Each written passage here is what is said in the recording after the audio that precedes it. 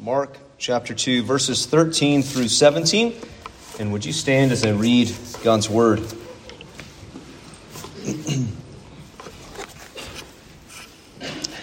As he passed by, he saw Levi, the son of Alphaeus, sitting in the tax booth. And he said to him, "Follow me." And he got up and followed him. And it happened that he was reclining at the table in his house, and many tax collectors and sinners were dining with Jesus and his disciples. For there were many of them, and they were following him. When the scribes of the Pharisees saw that he was eating with the sinners and the tax collectors, they said to his disciples, "Why is he eating and drinking with tax collectors and sinners?" And hearing this, Jesus said to them, "It is not those who are healthy who need a physician, but those who are sick. I did not come to call the righteous, but sinners." Let's pray. Father, we thank you for your word. We thank you for your grace toward us in Christ. We thank you for the many gifts you have given. And in this moment, we ask for greater grace, that you would open our eyes and unplug our ears, soften our hearts, free us from distraction, perk us up, that we might hear. And so, Father, I now pray that whatever proceeds from this mouth that is not of you would fall to the floor and remain unheard. For the grass withers and the flower fades, but the word of our God endures forever. Lord Jesus, you said, heaven and earth may pass away, but your word will never pass away. So, Lord, would you come? Would you speak to us? Speak, O Lord. Father in heaven, speak. Your children are listening. Have mercy in the name of Christ. Amen. It's hard to communicate to you how much tax collectors would have been hated in the first century. Jesus is going about his itinerant ministry, right? He's traveling around. And I think it's significant, and I don't want to dwell upon it too much, but it's significant that Jesus' incarnation manifests in him going to people. It manifests in him stepping into new towns and new desolate areas and engaging with new crowds and calling new disciples. That Jesus, as one commentator notes, he's not just a talking head. He's not just a fountain of wise sayings in the gospel. He's not just a teacher, but he is showing up in towns and on doorsteps. He's showing up. And part of Jesus' incarnation, a part of the Word becoming flesh, is that he shows up here on the banks of the Sea of Galilee and he meets a man named Levi, or you might know him as Matthew. This is Matthew who writes Matthew's gospel. And it was not uncommon for people to have two names, so don't stress over that, right? We have Saul, who's also Paul, right? He doesn't become Paul, he's the Saul of Paul. You have Simon Peter, John, Mark, etc., etc. So this is Matthew, who is also known as Levi, and he's a tax collector, and tax collectors would have been despised. And you think you hate taxes now, right? Unjust taxes are theft. Unjust taxes are theft. And I'm not going to get into that in 21st century America right now. That's not my point. But Matthew, or Levi, according to his work, would have been part and parcel. He would have been an agent of robbery in many people's eyes. And particularly with the scribes of the Pharisees, who were very particular. They were very particular about separating from those who were not living according to God's law, according to God's instruction, according to God's Torah. And so in their mind, this man Levi and those who are like him were part and parcel to not only robbery, but to the oppressive hand of the Romans, taking that which did not belong to them. Taxation in this time was very much like our own. It was very complicated, and it's probably beyond my grasp of understanding. But there were polls, and there were basically income taxes, property taxes that would have been collected by the Romans themselves. Levi here is not a Roman. He has a Hebrew and Aramaic name, Levi. He's one of the tribes one of the 12 tribes. He would have been there collecting taxes based upon the fish trade, right? Selling and bartering that's going around with those who are bringing in their fish. And he would have been collecting taxes based upon that. And he was positioned in such a way. And he had, if you would, he had the muscle to collect. Not in and of himself, but there would have been a group of soldiers, lieutenants who were there to break some kneecaps and to threaten some people if they did not put up their taxes. And so Levi, though he did not work directly for the Romans, there were Roman tax collectors, and then there were these tax collectors who worked directly under Herod. Now, if you imagine, you have the Romans, who are the big bosses. You have Herod, who is the little boss. And then Herod has his own soldiers, his own little mini government that's under the Romans. And Levi would have worked under Herod. So he's many layers deep into what many of those in Galilee would have seen as the oppressive hand of the Romans. And therefore, tax collectors were not only ostracized, they were downright hated. And you see this showing up all over the Gospels. Another famous tax collector would have been, anybody? The wee little man? The wee little man was, all right. Zacchaeus. Zacchaeus was a tax collector as well.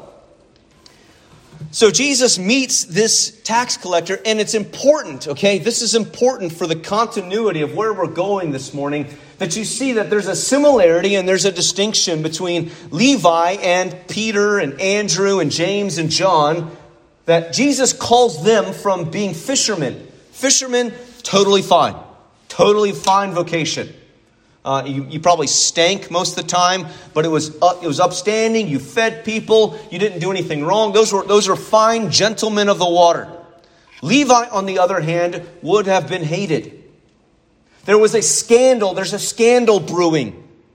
A scandal brewing in the grace of Jesus being extended to such a man as this. Now, Simon Peter, Andrew, James, John, all sinners. But Levi and the tax collectors were a peculiar and particular type of sinner that would have been, again, hated. They were seen as those who were perpetuating an anti-God government. Those who they were part of the regime that the Messiah was supposed to come and kick out.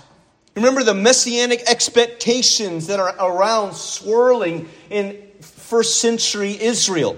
That they expected the Messiah to be this political king, a military king who was going to come in, ride in with his chariots and his howitzers, and he's going to kick out the Romans and set up a new Davidic dominion, a new kingdom like Solomon, that there would be this earthly kingdom.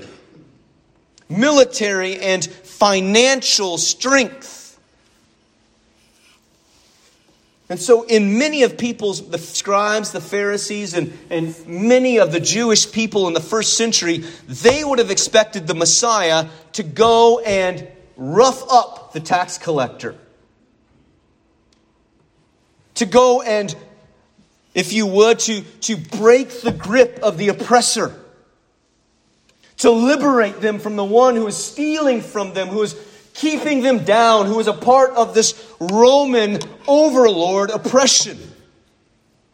And yet Jesus' kingdom is, as we know, hopefully you know by now, Jesus' kingdom shows up differently. And while he is there to accomplish dominion, his dominion comes through different means than force. Through military or financial strength. The strength of the kingdom of Jesus is in his grace. See, the grace of God is amazing, and yet it is overwhelming, and it is conquering. Jesus comes to this, for many, would be an enemy of the state, an enemy of the messianic rule, and he comes to him and says, "Follow me." that there is a royal summons given to this man.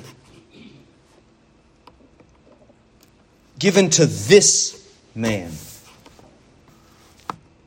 And what does Levi do? Just like Peter and all of his fisherman buddies, he leaves everything and follows. See, in the Gospels, and particularly in Mark's Gospel, there is no distinction between having faith in Jesus and following Jesus.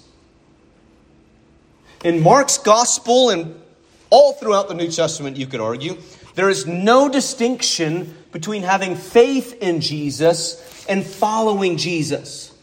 How often have we made those kind of distinctions in our own lives? How often do we encourage that kind of false dichotomy, saying you can believe upon Jesus, or another way that this is often phrased or has been phrased, is that you can have Jesus as your Savior and not have Jesus as your Lord. That you can believe upon Jesus and not follow Him. Now, that might be the reality, but that is not what Christ calls us to.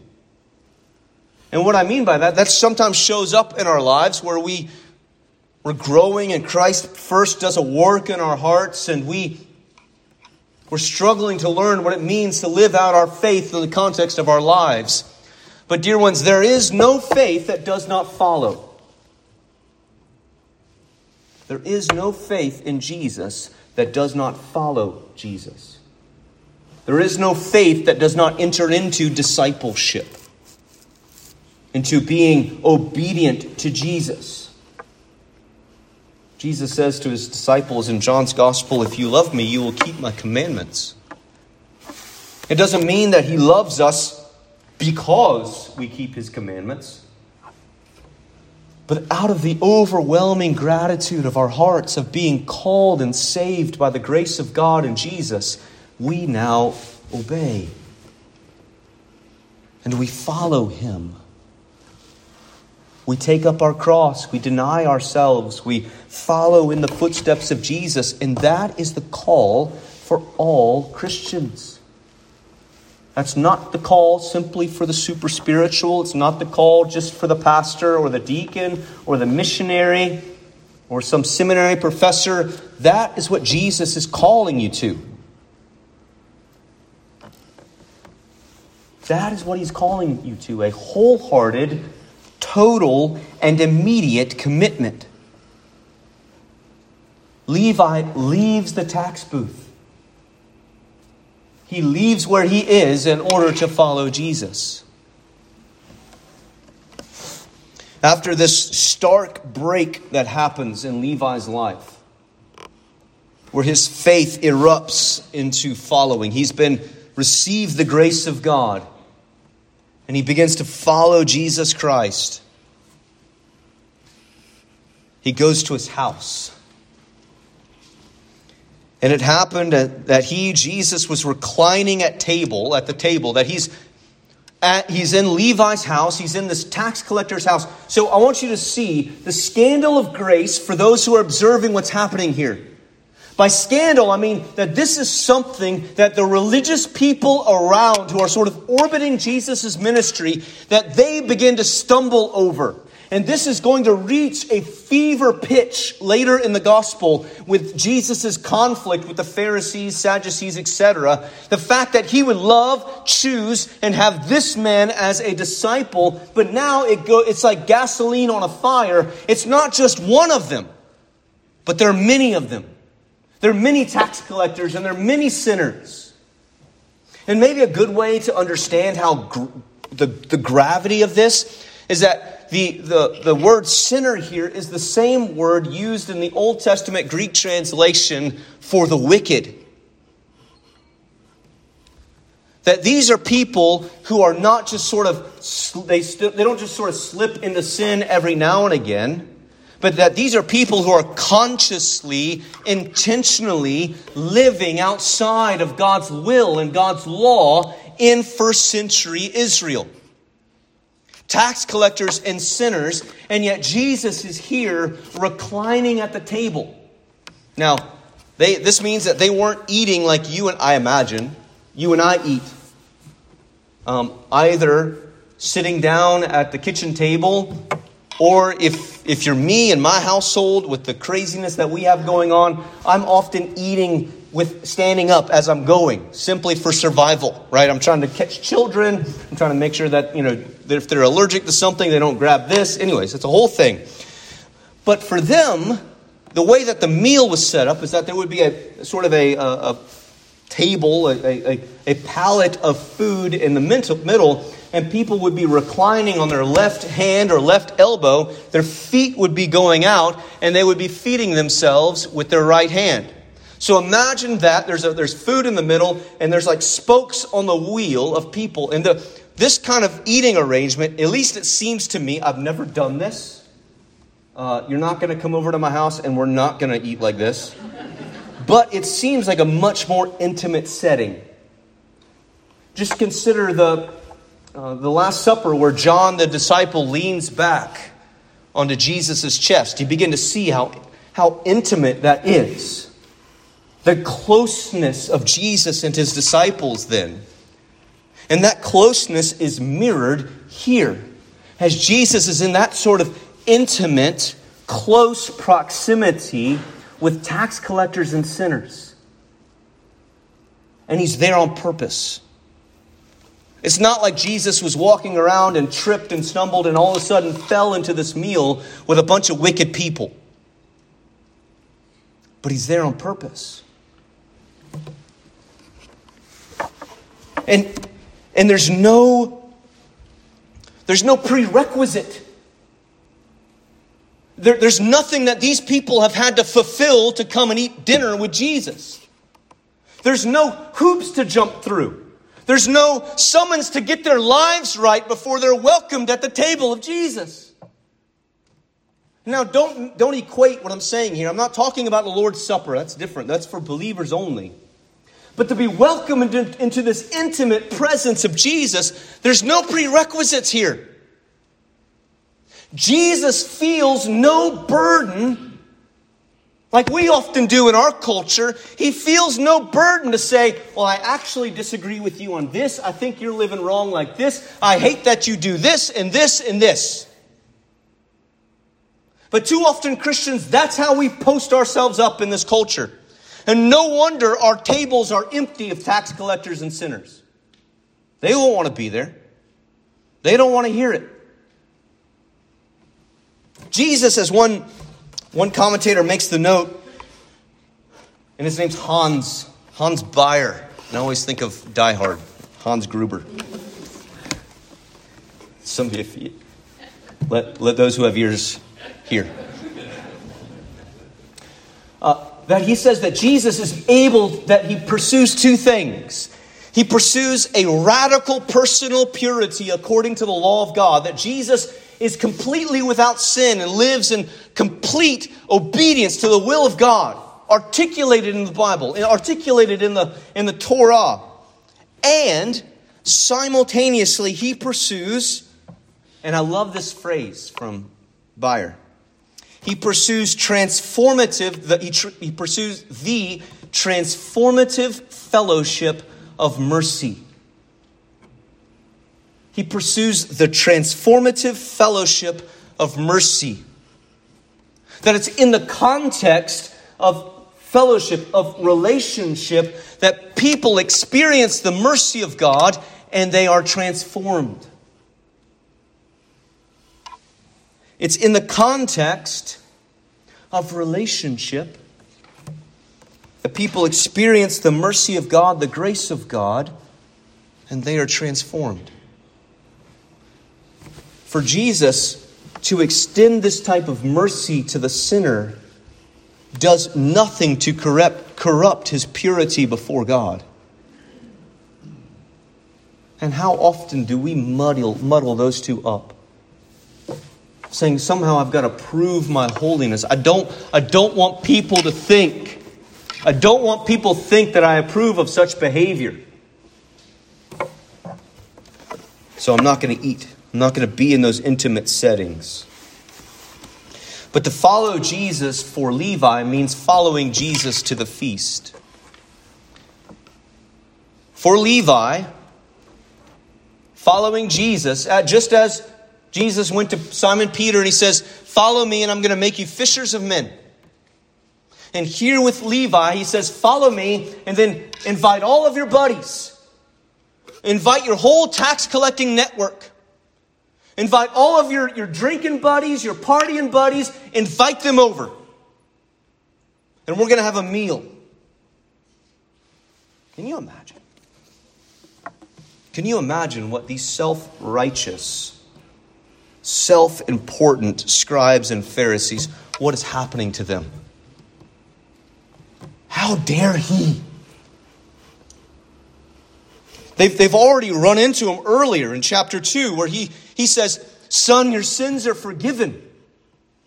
And they have like a hot flash of rage, saying only God forgives sin. And now this man who is there forgiving sin is welcoming these people to his table.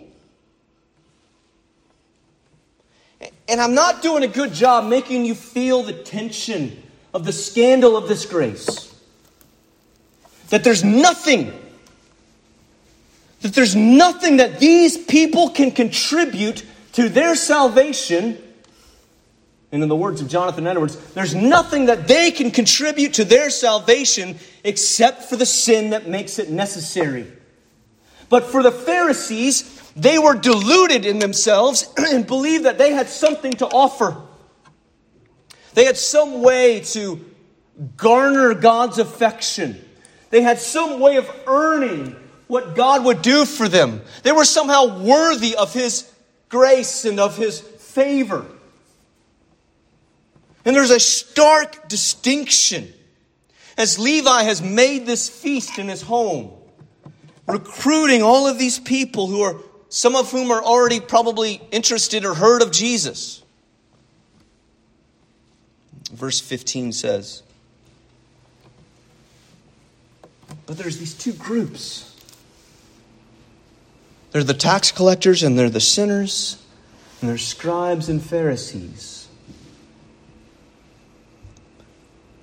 One group, Group A, has come to the point where they realize that they're bankrupt. Despite their pockets being full of stolen money, they are bankrupt before God. And then you have the other group who says, well, I'm really not that bad. That's probably where you are right now, maybe some of you. I'm really not that bad. How often have I heard it? If you said it to me, this isn't judgment. I have no one in mind. I don't remember. But I've heard it 1,000 times. Well, such and such isn't really, they don't really go to church. They don't really believe in Jesus. But they're really a good guy. And it's like, I get what you're saying, right? They haven't shot anybody lately. They haven't spent any time incarcerated. They're pleasant to be around. They pay their bills, maybe. But unless we are disavowed of the idea that we're really not that bad, unless it is removed from us, that we have, if God would keep track of my goodness. Look at all this goodness. God, look, see, I'm not a bad guy. Have you seen that guy? Have you seen that lady? Have you seen her? She can't get it together. She drinks too much. She smokes stuff she shouldn't smoke. Her life is a wreck. Look at her. But look how great I am. How often do we fall into this comparison? And so the fact that that lady would be the object of God's grace and love and summoning power to bring her to Himself, it would drive the religiously self-important mad. That's exactly what happens throughout the Gospels. Because there's nowhere here, and there's nowhere to you, whatever your status is spiritually, there's nowhere that God says, here, I want you to check 1, 2, 3, 4, 5 boxes, and then get back to me later when you've sorted this stuff out. When your marriage is finally not a wreck, when you're done being addicted to substances or to your computer or to whatever else, and fill in the gap. When you're done smoking and chewing and you're done cussing, then come see me. That's not what happens here. At all. Jesus is there, eating, dipping his food with these guys who just a little while later use those same hands to defraud people and worse. And that should bother the self-righteous among us. When the scribes, they see it, and they ask his disciples, why is he eating and drinking with tax collectors and sinners? And Jesus overheard them, and he says this wonderful sentence. It is not those who are healthy who need a physician, but those who are sick. I did not come to call the righteous, but sinners. So who's who here? Well, if we're going to kind of back up and zoom out from all of Scripture, everybody's a sinner and everybody is sick. But there are many among us, and it might be true of you, who are deluded and self-deceived into believing that you are spiritually healthy when you are a rotten apple. You're rotten to the core. Nobody else knows it. The skin of the apple is still intact. That little big brown soft spot has not yet arisen. And it might not arise till Judgment Day. But dear one, you cannot fool the one who examines the heart. You can fool all of us. You can fool the preacher. You can fool the deacons. You can fool the church. You can fool us into baptizing you and putting you on a committee and making you leader of some ministry. But you cannot fool God. If you are here trusting that you yourself, by your own power, are healthy spiritually, healthy and right before God, then you are not. But the Pharisees and their scribes, they believed themselves to be healthy. They believed themselves to be right because of what they had done.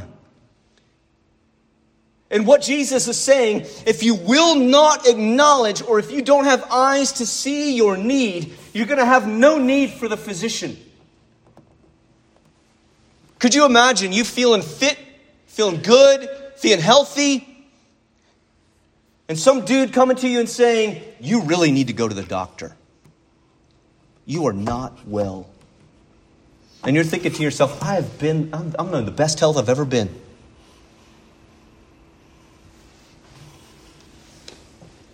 While all the while, there's a cancer brewing. If you're leaning upon yourself and you're leaning upon your own ability and your own goodness and your own righteousness, you will have no need for the Savior. And you'll see what Jesus offers you as a simple add-on to your self-righteousness. But if we would be like these tax collectors and sinners who are well aware that they are soul sick. They're well aware that there's a rottenness in their bones. They're well aware that there's no way they can be righteous with God. Then that posture of recognizing our spiritual sickness, recognizing our sin and rebellion before God, and the humility that comes from that, and the desperation that comes from that, positions us. It positions us to receive the grace of Christ alone. You see the difference? If I recognize that I don't have what it takes, if I recognize that there is a sickness in my spiritual bones, and I look to Jesus who says, come to me, all you who are weary. And I come, and He forgives, and He renews, and He regenerates, and He brings new life. Who gets the glory? Jesus. But if I believe that I've got it together, and yet I want a little bit of Jesus on the side, so I hook the Jesus trailer to the back of my tractor. Say, look, I've got Jesus back there, but I'm really a good person. I'm really good, but I just like a little bit of Jesus in the back. Who gets the glory? Who's the hero of that story? You are. The way that the self-righteous love it to be. You being the hero and not Christ. Those who are healthy don't see that they need a physician, but those who are sick do. Jesus did not come to call self-righteous, the self-important, because they wouldn't have him. He came to call sinners. And I'm just going to give you a newsflash. And if I could have a little mirror, I would say, there ain't nothing but sinners in this building. You need what Jesus offers. And I will never outgrow our need for what Jesus has done and what he is doing and what he will do. We need Jesus. A few points of application and then we'll put a bow on it. 1, there is no faith without following. Have you followed Jesus totally, immediately, with full commitment? Have you come to that point of saying, I'm at the end of myself, I need Christ, and submitted your life to him? Today is the day if that is not true. And today is the day to renew that following commitment. Secondly, examine. Examine your heart. Examine your life. Are you leaning on your own goodness? Are you believing your own righteousness to be that which commends you to God? If he were looking at you and he says, you're swell. I just think you're swell and great. If that's the end of the story, then you need to confess your sin before God. Do you see yourself as healthy or sick? Is Jesus an add-on or is Jesus essential? And finally, feast. Many of you are going to tables this week. You're going to tables at your house. You're going to tables at family's house. You're going to tables at neighbor's house. You're going to tables at Golden Corral. I don't know where you're going. Is there a Golden Corral around here? I don't need to know. I don't need to know. But as Jesus pursues, he pursues this transformative fellowship of mercy. Who is it that needs to be invited to your table? What neighbor needs to be invited to your table? What overlooked person in your neighborhood needs to be invited to your table? And it might not be for Thanksgiving. I know it's kind of crazy. But who do you know? Who do you know right now that their lives are a wreck? And that by the bridge of hospitality, you might be able to show them the mercy of Christ. Follow Jesus into the feast. Embrace the awkwardness. And don't feel like you've got to defend yourself every time that person says something or does something that you think is sinful. It very well probably is. But conviction belongs to God. He's called you to be faithful with the gospel where you are with that person. So pursue the feast. Follow Christ wholeheartedly. Examine your lives. Recognize that it's by grace alone that you are alive in Jesus. And follow him into the feast, inviting those who are far from God to your table. Invite them to your cookout. Invite them to your Christmas party. Invite them in and see what God might do. Let's pray. Father, we thank you for your mercy. We thank you that you have summoned us by your grace to follow. I pray, Lord, as your Spirit takes your word now, as you've promised to, that your word would accomplish your will and your ends, that it would not come back void. We ask, O Lord, that you would summon up faith where it has never been. Would you crack the hard-heartedness of the self-righteous, that they might see their sin sickness and lean upon Christ alone. Where they have made you, Lord Jesus, simply an add-on, would they, by your grace, see that they desperately need you at the center. Pray that you would encourage those who are following you, though they might be beleaguered, though we are continually assailed by sin and Satan.